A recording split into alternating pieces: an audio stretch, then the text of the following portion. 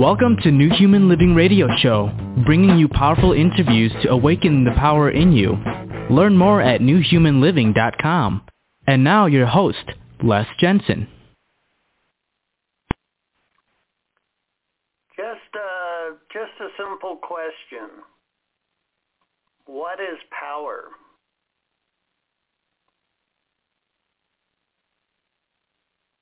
How would you answer that?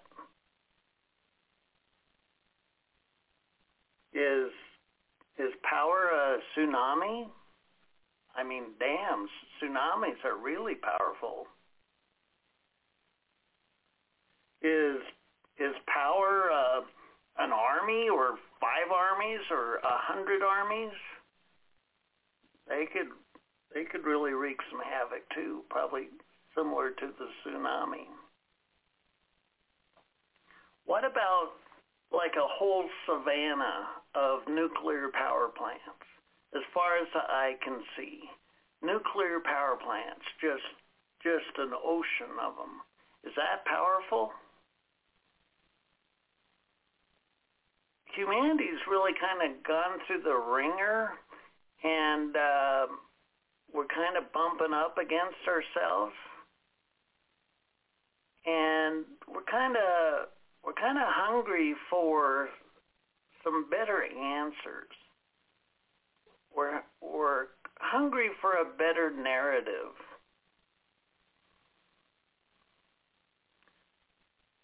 Is God powerful? Is God the top of the chart? What do you think?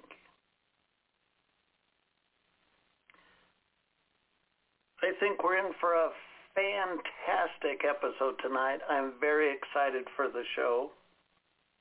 The topic tonight, climate cure. Heal yourself to heal the planet. And our guest tonight is Jack Adam Weber. We're going to bring him on in just a minute. But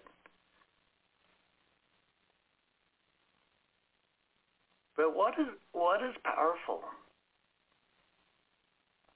You know that all the things I listed about how to measure power in the beginning of this monologue is an expression of nature.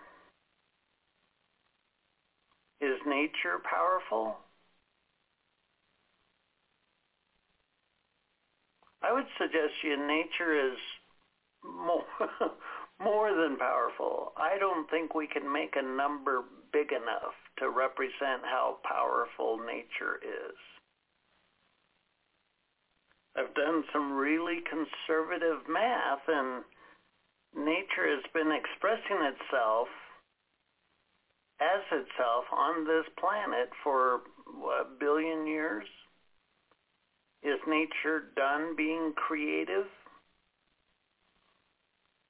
I don't think so. Nature shows no sign of stopping its infinite pattern of expressing itself in new and dynamic ways. Have you ever been out of town at night, away from the light pollution of cities, and looked up into the night sky with your naked eye, being able to see the banding of the Milky Way galaxy? Damn. Billions upon billions of galaxies, planets, universes, all nature expressing itself. Nature, by no means whatsoever, is broken. Nature's not broken at all. At all. Nature doesn't need humanity to fix it. Nature knows exactly what it's doing.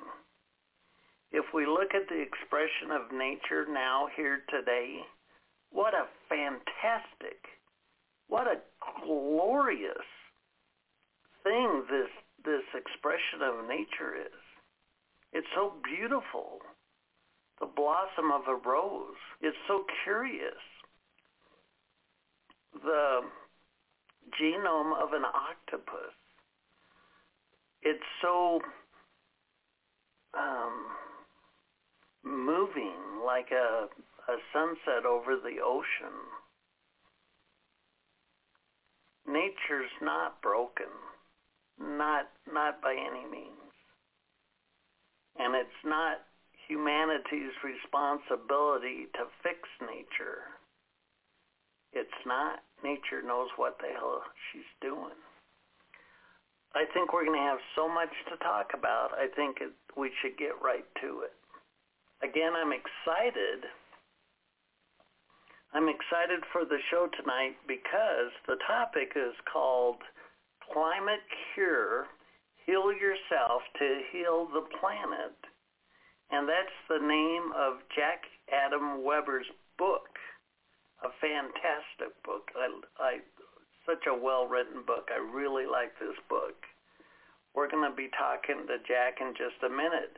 Instead of falling prey to eco-anxiety, you can use Jack's book not only to cope with climate distress, but also leverage your difficult emotions into potent forces for hope and regeneration.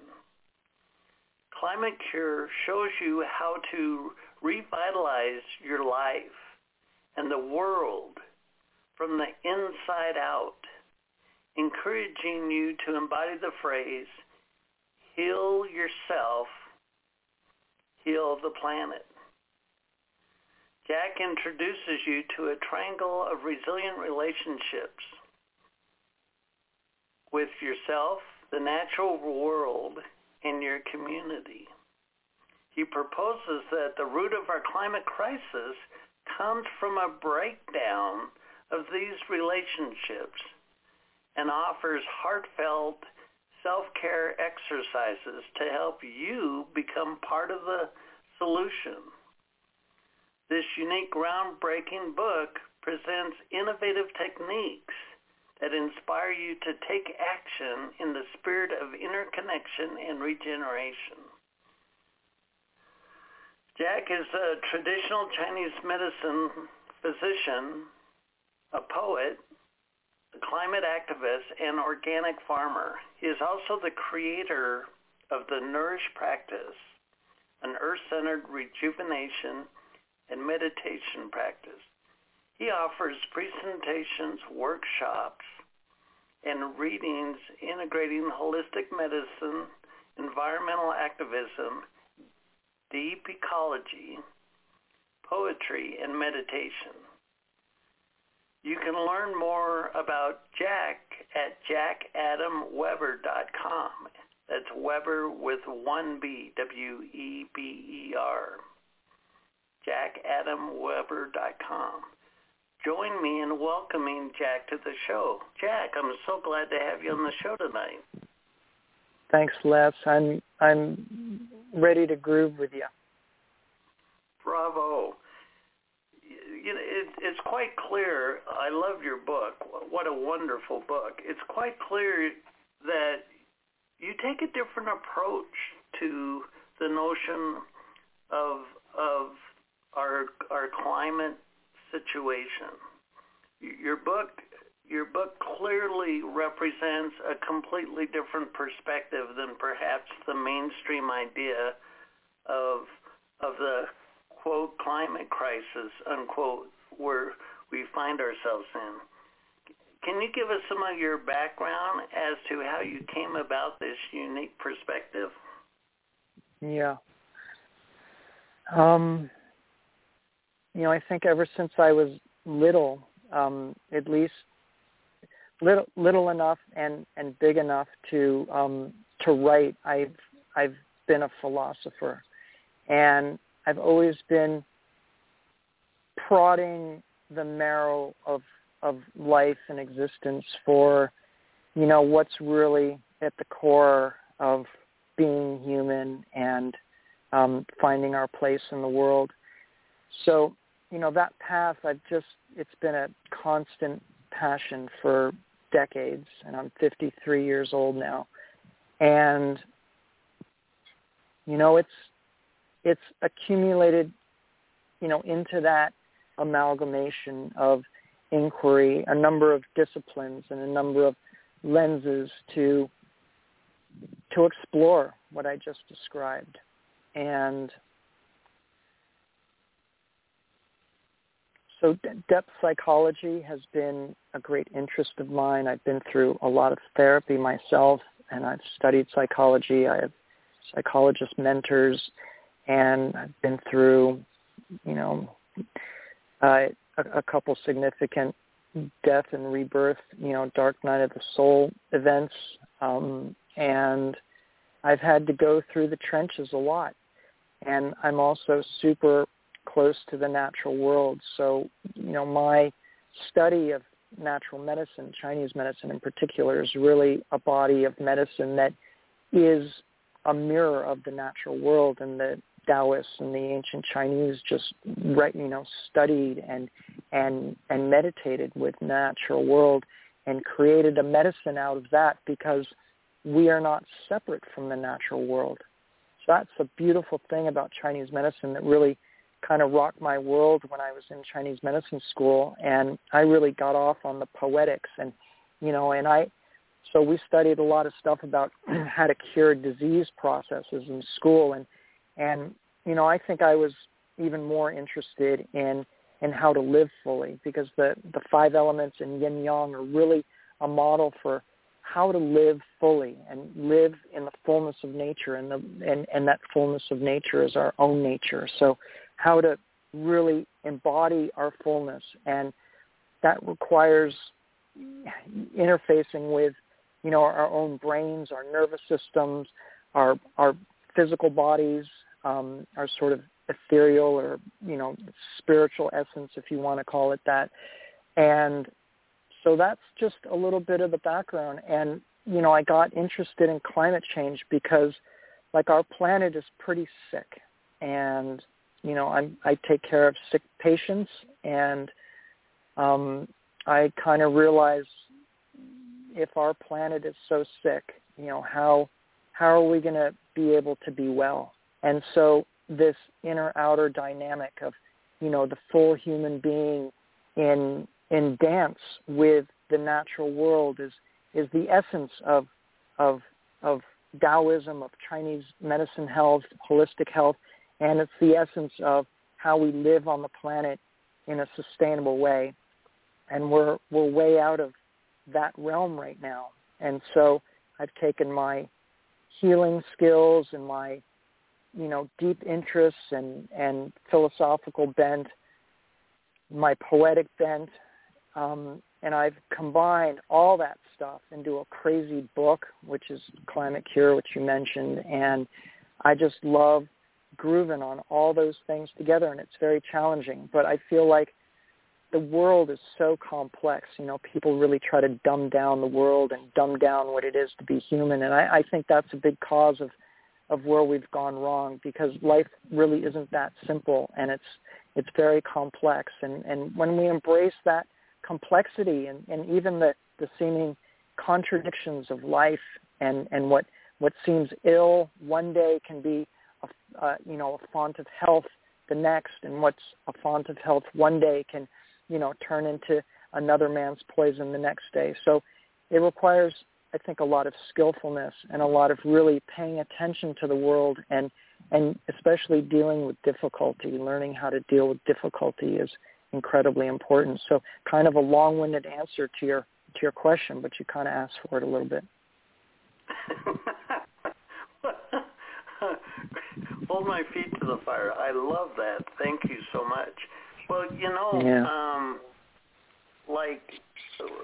we can talk about the distress that nature's under, and there's examples of abandoned cities on the globe where once the human touch is removed, in other words, the city is abandoned, nature rushes in and finds its own equilibrium, finds its own harmony, and returns some of the grace to it.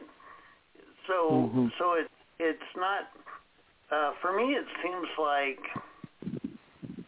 humanity has gotten out of alignment with its own harmony, and it's our disharmony that we project into the physical realm with our choices and our industries and whatnot.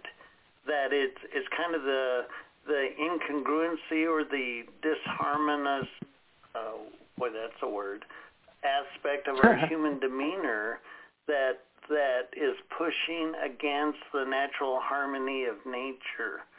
And in your book, again, I really like your book. Your book is looking at the human persona and looking to kind of restore that harmony within the human persona to help bring nature back to a more harmonious expression. Does that make sense? Yeah. It makes absolute sense. I think that's one of the key messages of the book, that at least I describe the climate crisis as our own darkness coming back upon us. And, that kind of pings back to what I was saying, that life is complex. Being a human being is very complex. And to really, to make harmony outwards, we have to find some kind of harmony inside. And I think that's just been my passion throughout life. And I've succeeded and failed numerous times, and I keep getting back up and, integrating the knowledge. But I'm right with you in how you describe that. Well, and there are different ways. There are different ways to approach it. Like the beauty of Chinese medicine is like that overarching metaphorical framework. So we can look at all kinds of enterprises, within the lens of Chinese medicine. So we can see where science fits in that. We can see where getting vaccinated fits in that. We can see where, improving our gut biome, fits into that. We can see where, sitting around in a grief circle together fits in that. And that's the beautiful thing. And I think that's, really a lot of what we're missing. And that's why I included it in the book, because, if you don't have a philosophical framework that relies on balance and harmony, right? And we can call that love too, if you want. If we don't have that kind of a framework, then once we start down a path, it's really easy to get lost, right? And the beauty of yin and yang says, helps as a compass to find out where you are on that map. And if you don't mind my saying one more thing, just like one example, we are dealing with a heat issue on the planet right now. Okay, I mean, especially this past week with all the record temperatures in the Pacific Northwest, and it was hot as hell here too in California. But we're dealing with an excess yang situation on the planet, and that's happened because of our emissions, and then the underpinning drivers that I mentioned, that you mentioned, a relationship with ourselves, and that's like the healing integration work, our relationship with the natural world, and with one another in community. And when we overshoot, and we need a means for which to examine and diagnose our own behavior on the planet. And that's what's so beautiful about yin and yang, and especially the 5 elements, or the 5 phases as they're called, which is kind of a greater differentiation of that. So, and I go into a lot of that in the book. And so I think it's a really great thing to have in our tool bag for how to view, the situation. It gives us general guidance, so then we can get that general guidance and walk down a path without getting lost in the woods. And we're, as a species, we're lost in the woods right now. We're on this industrial, capitalistic, suicide mission that is totally unsustainable, that's absolutely backwards, run by sociopaths, and we're heading off the cliff pretty quickly. And there were some major climate reports and leaks of an IPCC document that came out this week that's online, and I've read several iterations of that, and it's saying that it's even worse than we thought it was, and worse than it was at the last report.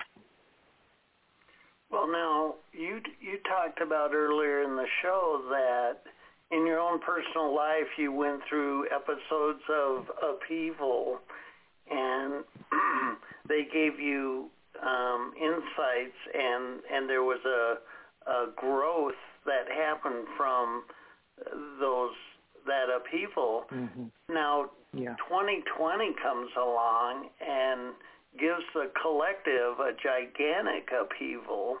It's kind of an opportune time in the wake of 2020 to kind of do the deeper work individually and collectively in the, quote, crisis, unquote, to see the incongruencies within our own self that might have been masked in 2019 and prior. How do you bring consciousness into the turmoil and use it to amplify the healing effect of the chaos? Hell if I know. Come on now. Wait a minute. Stop time out. I say that a little tongue-in-cheek, but a little bit seriously, too, because I spend so much time educating and I love debate, and so I, like to debate, climate deniers and science deniers, and anyway, so, honestly, it's a difficult question. I mean, there are lots of ways that can happen, but I think that the most salient way, the most important way that can happen is for people to want it. And I think when people suffer enough, then they start looking for answers. And unfortunately, a lot of us have to hit the wall and then fall bloodied on the floor in our own pool of messiness before we, start looking for a different way to start mopping up our lives.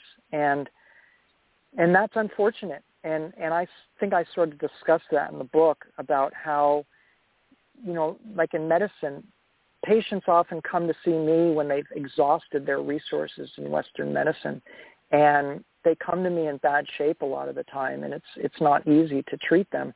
And people do that just with medical care anyway. We don't really like most people don't like going to the doctor. Ignoring one's health is kind of an easy form of denial until it's not. And when you hit that proverbial wall, you start looking for different ways to do things. And so just picking up the first part of the thread of what you said, I, for whatever reason, maybe it's part of being a double Scorpio, but I, have dug very deep into my being, and I went through tremendous healing processes that were amazingly difficult. And one of those was in my 20s, actually, when I was in graduate school for Chinese medicine. I was in a super tough program, and I spent 2.5 years in therapy going through grief work, and I just sort of found myself in that work.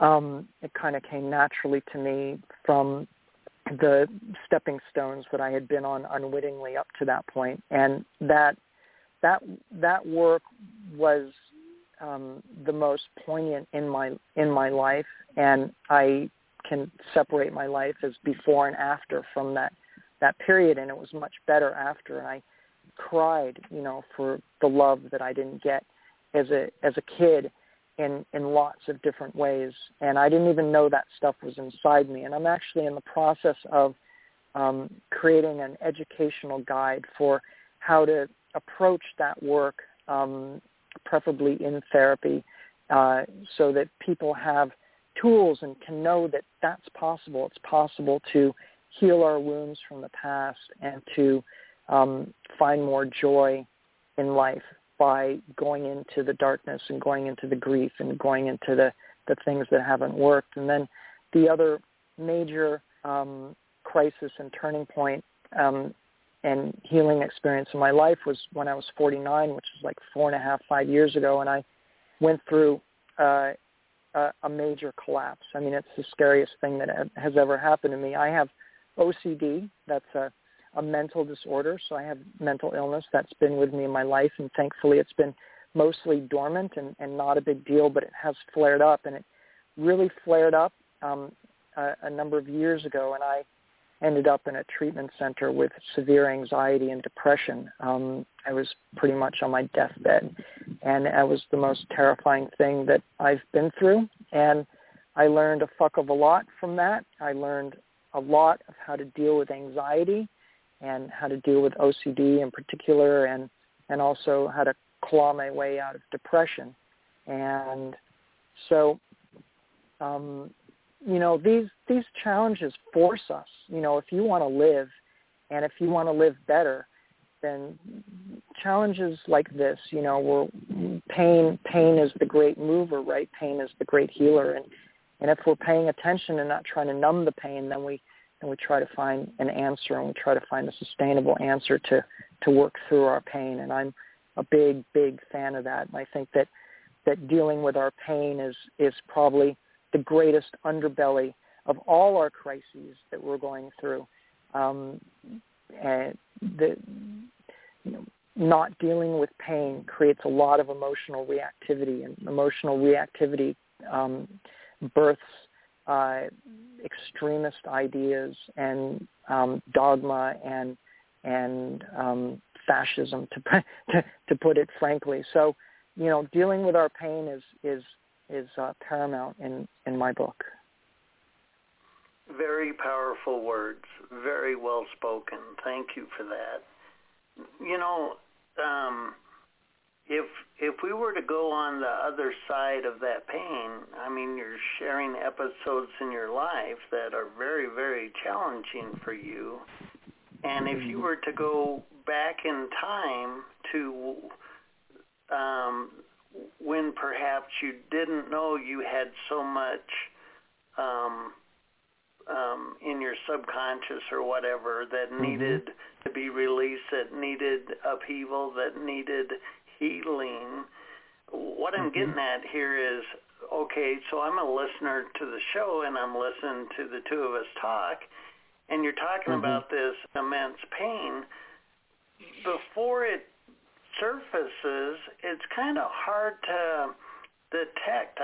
We all have this sense of, quote, normal, unquote, that we kind of get used to, and yet when something like these events flare up, we find that there's so much stuff suppressed and hidden in our psyche.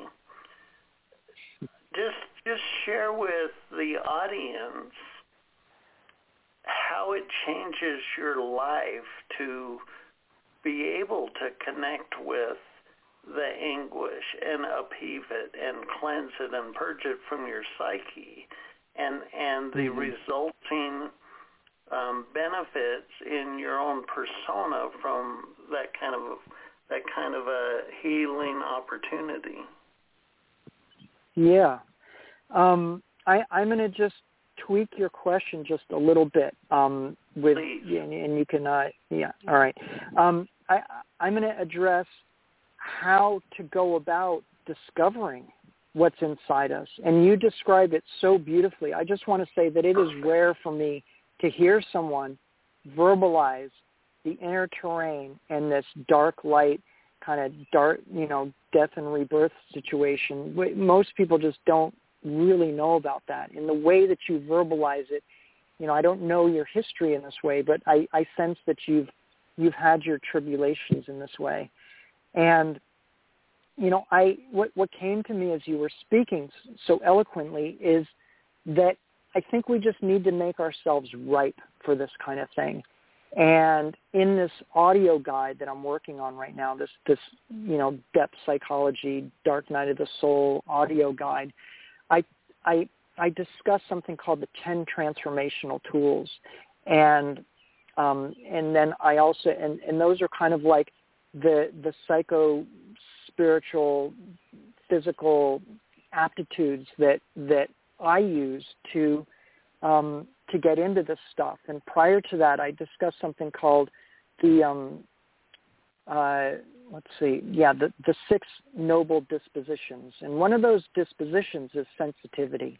And I think that, sensitivity is a really, really important capacity to have. And I think as we're sensitive, that's, the soft spot into the soil of our bodies where we can begin to, excavate a little bit. And when things pop up in our lives, like every day, I think that we have the opportunity to reveal our pain and to reveal our unconscious. I mean, life presents opportunities all the time for us to do our work. And if we're sensitive enough, and if our awareness is sensitive enough, and if we're honest enough, and honesty is another one of the 6 noble dispositions, self-honesty is right there with pain, dealing with our pain as one of the greatest aptitudes and dispositions that we can have.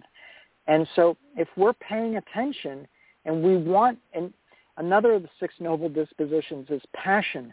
And if we have the passion to want to better ourselves and want to better our lives, and I think we all have an intuitive sense of what's in our hearts, what our lives are really capable of. I think we all intuitively sense that kind of full flourishing, and yet it's really hard to get to. And I think each person has a unique path to that, but I also think that there are common denominations for, tools and dispositions that we need to kind of cultivate that kind of transformation and that kind of blossoming into wholeness. I think just really paying attention and having a passion to want to do better, being honest with ourselves, and nurturing our relationships. So much of our shit comes up, in relationship, and whether it's relationship with your boss or, relationship with the dog next door, or a family member or a boyfriend or girlfriend or whatever. So there's just no shortage of opportunities and places where we can crack open. But our whole culture, and our own bias in our own brains is geared towards shutting down, turning away from what's scary instead of challenging what's scary, those kind of, threats that won't actually kill us and pose a challenge for us, right? Like an odyssey to go through. So we have to act counterintuitively. We have to act counterculturally, counter-societally, counter-norm, so that we can be people that are not part of this, Pink Floyd, The Wall is coming to mind to me, right? So we're not just part of this machine that is driving suicide and extinction. Right. Well, to heal the human psyche, it happens through the human persona or through human consciousness. I like what you were saying about when we bump up against that shadow, so to speak, that to have a new dynamic, to have a new perhaps response to it, to instead of push it away, to be open to it, to give it an opportunity to show us some of the junk in our trunk, so to speak. And I also liked how you shared about it's our relationships that mirror our own junk back to us. And so it seems like when we perhaps come to a point of friction or a point of this where we're uncomfortable with what's coming up, a lot of times we can have perhaps even a subconscious reaction to just quit talking about it or avoid it or whatever.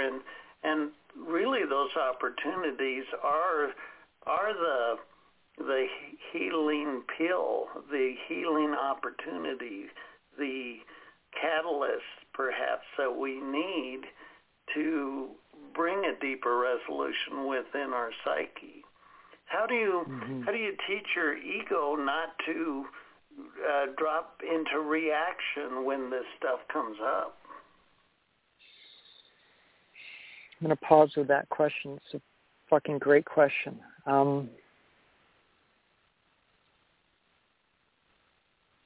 God, Les, that's a brilliant question. And, you know, sometimes I'm asked questions in interviews, and sometimes I just need to pause, and it's like I call it framing a question. Like I just want to frame that question and put it on the wall, right? So that it's one that's not answered right away, and one that can trickle into our awareness maybe over weeks or months. A couple interviews ago, I was asked one of those kind of questions, and it was at the end of the interview with Paul Samuel Dolan, and he asked me, he said, how do we live beautiful lives in the midst of so much planetary grief? And it's such a rich question, and yours is equally rich. And you know, like, passion comes back to me. I think some of it has to do just with calling. Like, for whatever reason, I consider myself like built with passion, right? Like my passion has always sought these things out, and I've wanted to uncover, I've wanted to upturn, I've wanted to break apart and get messy with life and challenge myself to be rebuilt from that. And so in terms of, you know, the ego part, you know, part of that I think is that the ego gets broken down when we're in pain. If you suffer enough, right, you know, your ego, I think, takes a blow a lot of the time, unless you're just like a crusty old person and you're just absolutely miserable and there's no window or crack whatsoever into your being. You know, I'm just reminded of this poem I was reading the other day. I just want to read a few lines from this poem, and it's the poem is called "The Back Door to Divinity," and you'll see why this line came up. So it's just the stanza that says, "We all need that sacred gash. We all need that sacred gash, a cut beneath the rest. Don't hold back your pain and devastation, your hunger for enduring darkness that holds no promise save for a glimmer. These your only shovel and dynamite to enter what pleasure cannot plumb." And I think that those lines speak to what you asked and what we're talking about. That's beautiful. Yeah. That you know, was wonderful. Thanks. We're a pleasure-seeking culture. We're addicted to pleasure, and we're addicted to superficiality, and you know, it's the throwaway culture. And if your soul calls for something more, then it's going to call for something more, and it's going to wake you up, and it's going to speak when things crack in your life. And those are the opportunities when things crack. My whole entry into psychotherapy that I mentioned in my 20s when I went through that grief work, that was precipitated by my tearing my medial meniscus in my knee. And that was up in Seattle. I was traveling at the time looking for schools, and my knee just like exploded when I was visiting a friend. I was doing some yoga stretches on the floor, and I cried so hard. It was so painful. My knee just swelled up like crazy, and I called my friend to come home, and she came home, and she was holding me, and I was just crying to her as she held me. And all of a sudden, my tears, I started crying about my parents' divorce that was just the year before, and my meniscus represented to me in like an epiphanic kind of way. You know, it's just, I was like between my parents. I was the healer, right? I was the healer in the family, and so my torn meniscus was me just not being able to take the pressure and the pain anymore of my parents' relationship. And that propelled me into therapy, which unfolded this incredible healing experience that I had. And I was so grateful in the end that my knee busted, because it led me into this incredible path.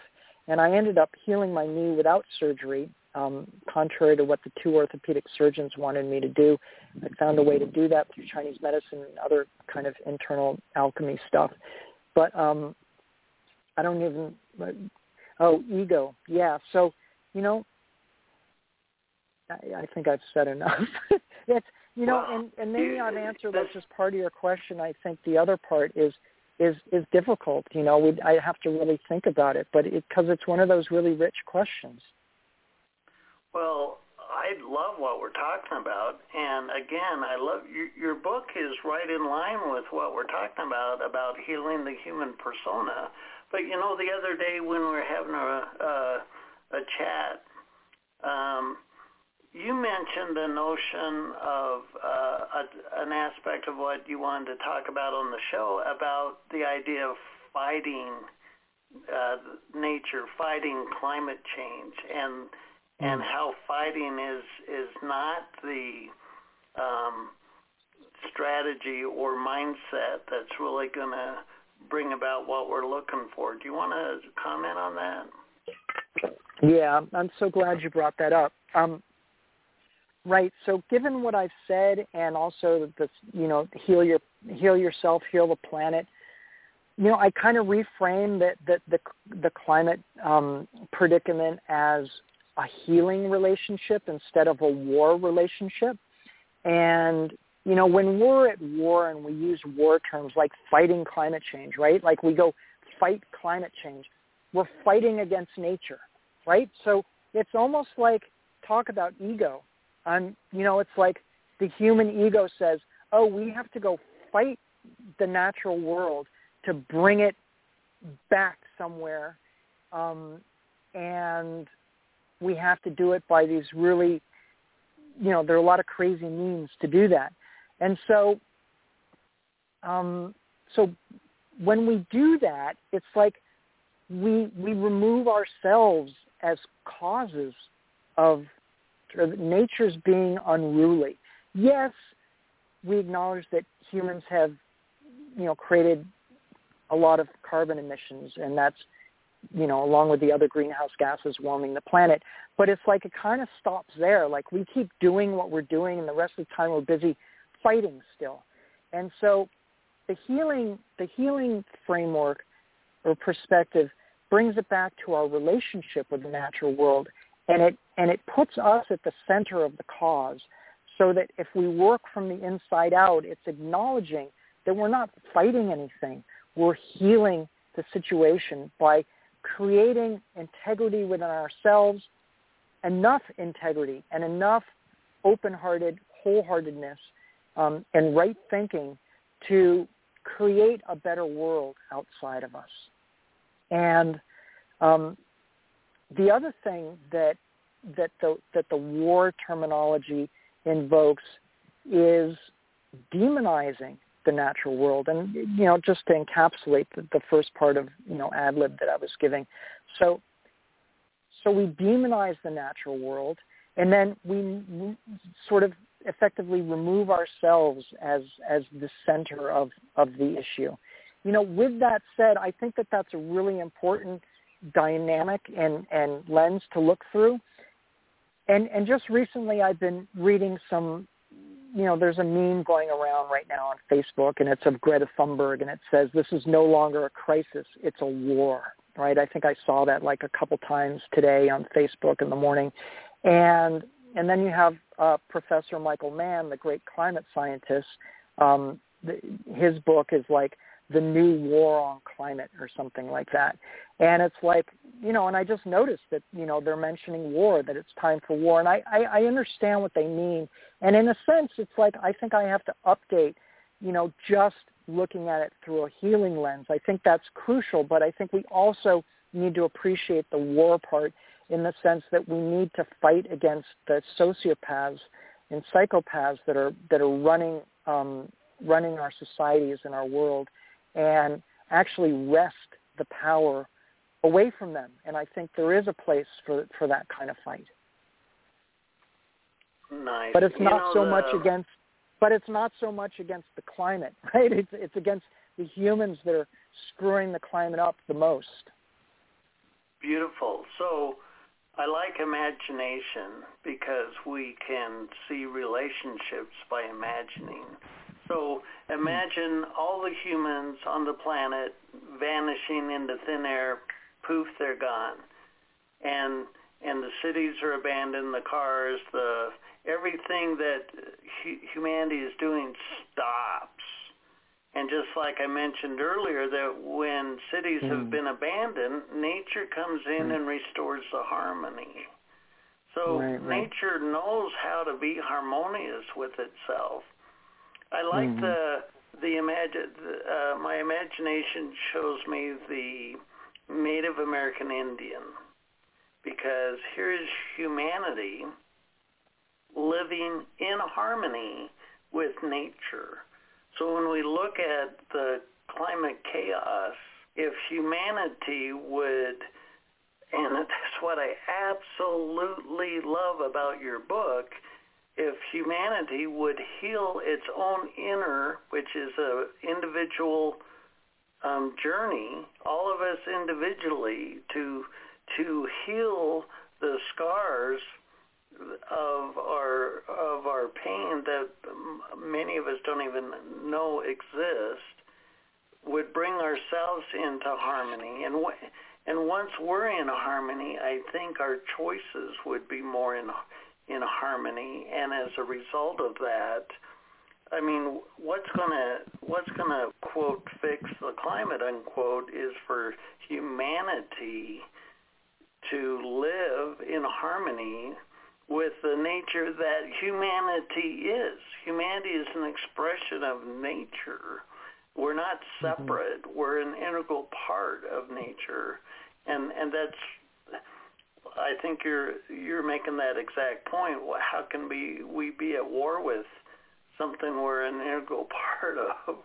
It's really the human persona that needs healing. Right. Yeah, it's we end up being at war with ourselves, and this conversation is so cool because you had mentioned something like 20 minutes ago, and it slipped my mind in my response, and you just alluded to it again, and it's like, boom, there it was, and I had wanted to say something, but I can't remember everything, nor can you. But I took a note actually, and you were talking about leaving nature to itself and abandoned cities, and that's true. Like nature will continue in some respect, and some of the narrative out in the climate community is hey, if humans aren't going to make it, if we're not going to make it, let's do the best we can for the animals and the plants on the planet, because we're already taking a lot of them out with us. So it's not only us that is on the edge of extinction, but we've already extinguished millions of species, and something like 100 and something go extinct each day. So, like leaving nature to take over is okay. And I think that if you want to talk compassion and you want to talk stewardship, like removing carbon dioxide from the atmosphere, that's just a bit of science, right? Like removing carbon dioxide and working towards that, not only for our own survival and thriving, but for the natural world that exists right now as a compassionate gesture to the animals and to the plants, and because they feel pain too. So I think that the best that humanity could do right now is to mobilize, to get the carbon dioxide out of the atmosphere as possible, cut down carbon dioxide emissions as much as possible, and not just think about ourselves in the equation. Because if we just, disappeared from the planet today, our emissions would continue at least for another 10.1 years, which is the peer-reviewed science that shows how long it takes for a molecule of carbon dioxide to reach its maximum warming potential, and that's also a note and a communication that if we stop doing that today, we're still going to experience 10.1 years of continual maximal warming. So that's one of the points. And then another one is I really appreciate science, and science is just one of those pieces in the yin-yang equation, and it's technology and applications of science are usually a yang endeavor, and we need some of that yang to fight the yang of imbalance that we've created, and that's what I just described. But the importance of couching and contexting science within the larger holistic is that human beings need to learn how to be decent and learn how to be compassionate towards life, right? And you were saying that, Les, kind of, building upon this inner-outer dynamic of getting our shit together to stop projecting so much crap onto the world. So, we need to work together. So something that I mentioned in the book is that, even if we quote unquote fix the climate crisis to a certain degree where we can kind of survive in a broken world, it's like we have to work together to be able to do that, right? We have to work together. We have to learn how to communicate. We have to learn how to love a lot more broadly and comprehensively, and we have to reprioritize what the hell we care about, right? So, that expression, at the end of the day, you can't eat money, and you can't breathe money. So, so that's part of that holistic context where it's like, well, we don't want to get caught in that super linear, yang version of just, scientific ingenuity, but we want to have that within a context of holism so that humanity can be better at what we do and work together so that we can, not just have a quick fix, but we can have a more yin terrain fix, right? We can rechart the trajectory of humanity and how we do business on the planet, which is yin represents that larger kind of collective momentum into the future, whereas yang is like the specific angles that we take at any given moment. Wow, beautiful. I really like that. Well, now let's turn the attention on you. Now, your bio says you offer presentations, workshops, and readings integrating holistic medicine, environmental activism, and share with our audience where they can get your book and also any services our audience might be interested in that you offer. Okay. Thanks. So I think the best place for that is my website. You mentioned that at the beginning of the show. That's Jack Adam Weber with one B in Weber, jackadamweber.com. And listen, there's the Nourish practice that's there, which is a beautiful mind-body practice that's like a regeneration nervous system, resting reset practice that I developed. It's a really unique practice. My book is also at my website. You can also get it on Amazon. If you get it from my website, I'll send you a signed copy.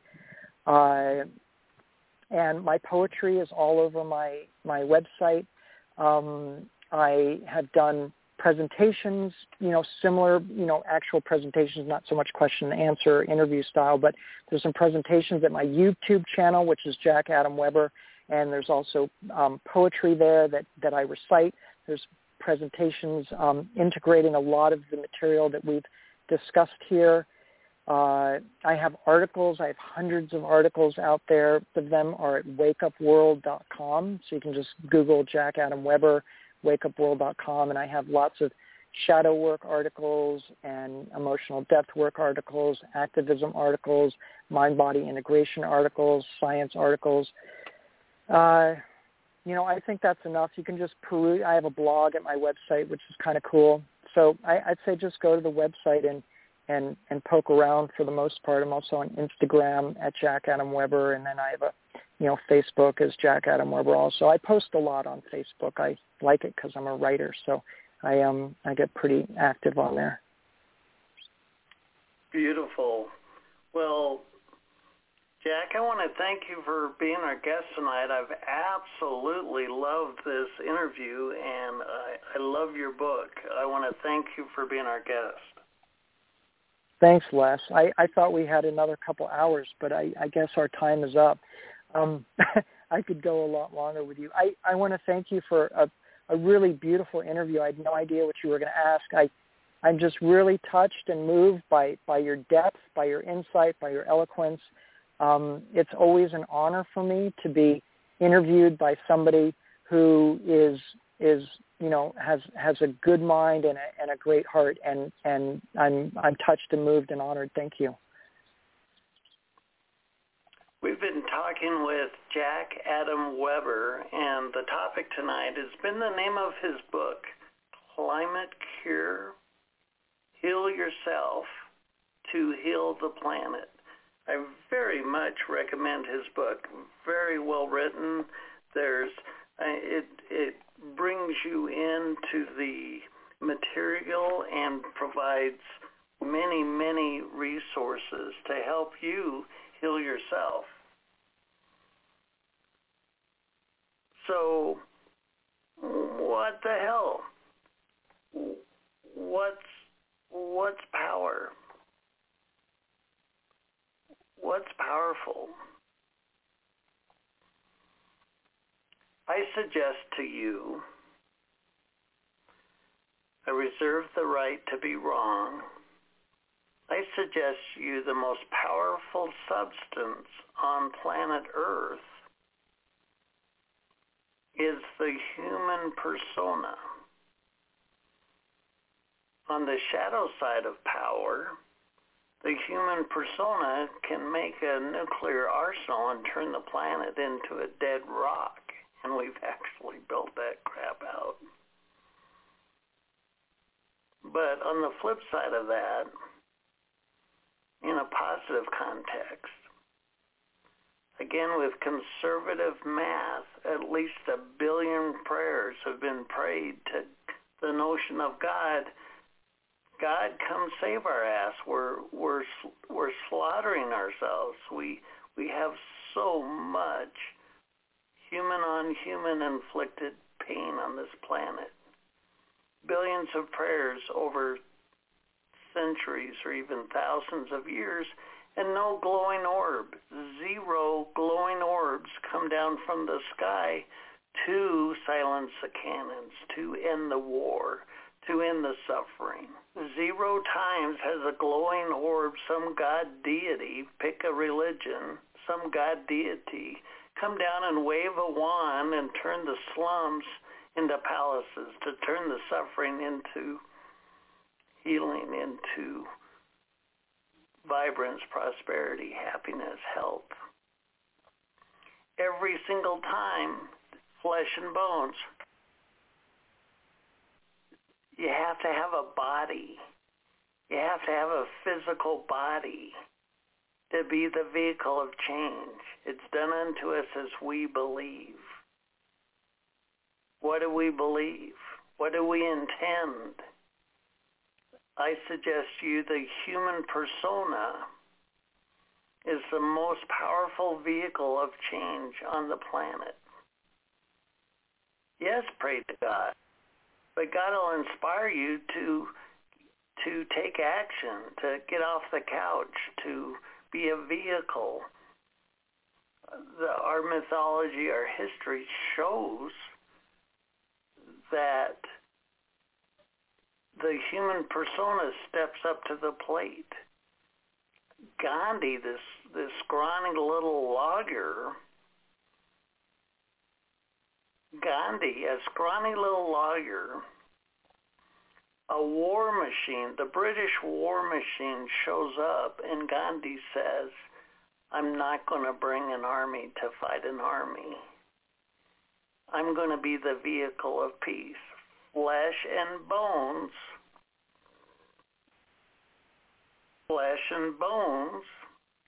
shows up and changes the dynamic of an entire country. This scrawny little lawyer wins a battle without a gun. Noodle that. So I'm talking to you, the listener. You're a human persona. You are the vehicle of change. You are the genome of the most powerful substance on the planet, I suggest. Don't discount why you're here. Don't discount your life purpose. Don't discount what your life has been. I don't care how many train wrecks you've had. You're here now. You're on planet Earth now. And with your intention and attention,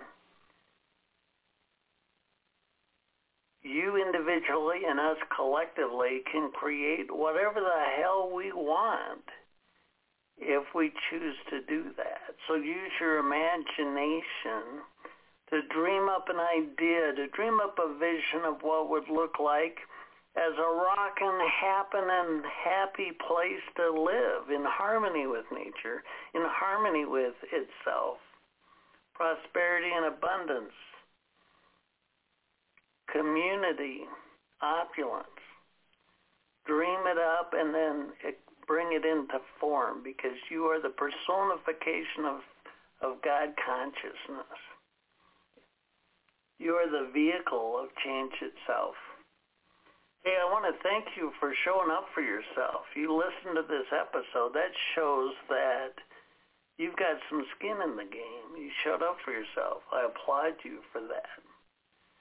I want to thank you for joining us tonight. It's my passion, my pleasure to bring you episodes like this. Jack was a great guest. I totally recommend his book. I'm your host, Les Jensen. As always, a pleasure. Thanks for listening. This has been a New Human Living radio broadcast. To bring your soul's inspiration into effect and live your life wide open. Check out our host, Les Jensen's book, Citizen King, The New Age of Power, at newhumanliving.com. Thanks for listening.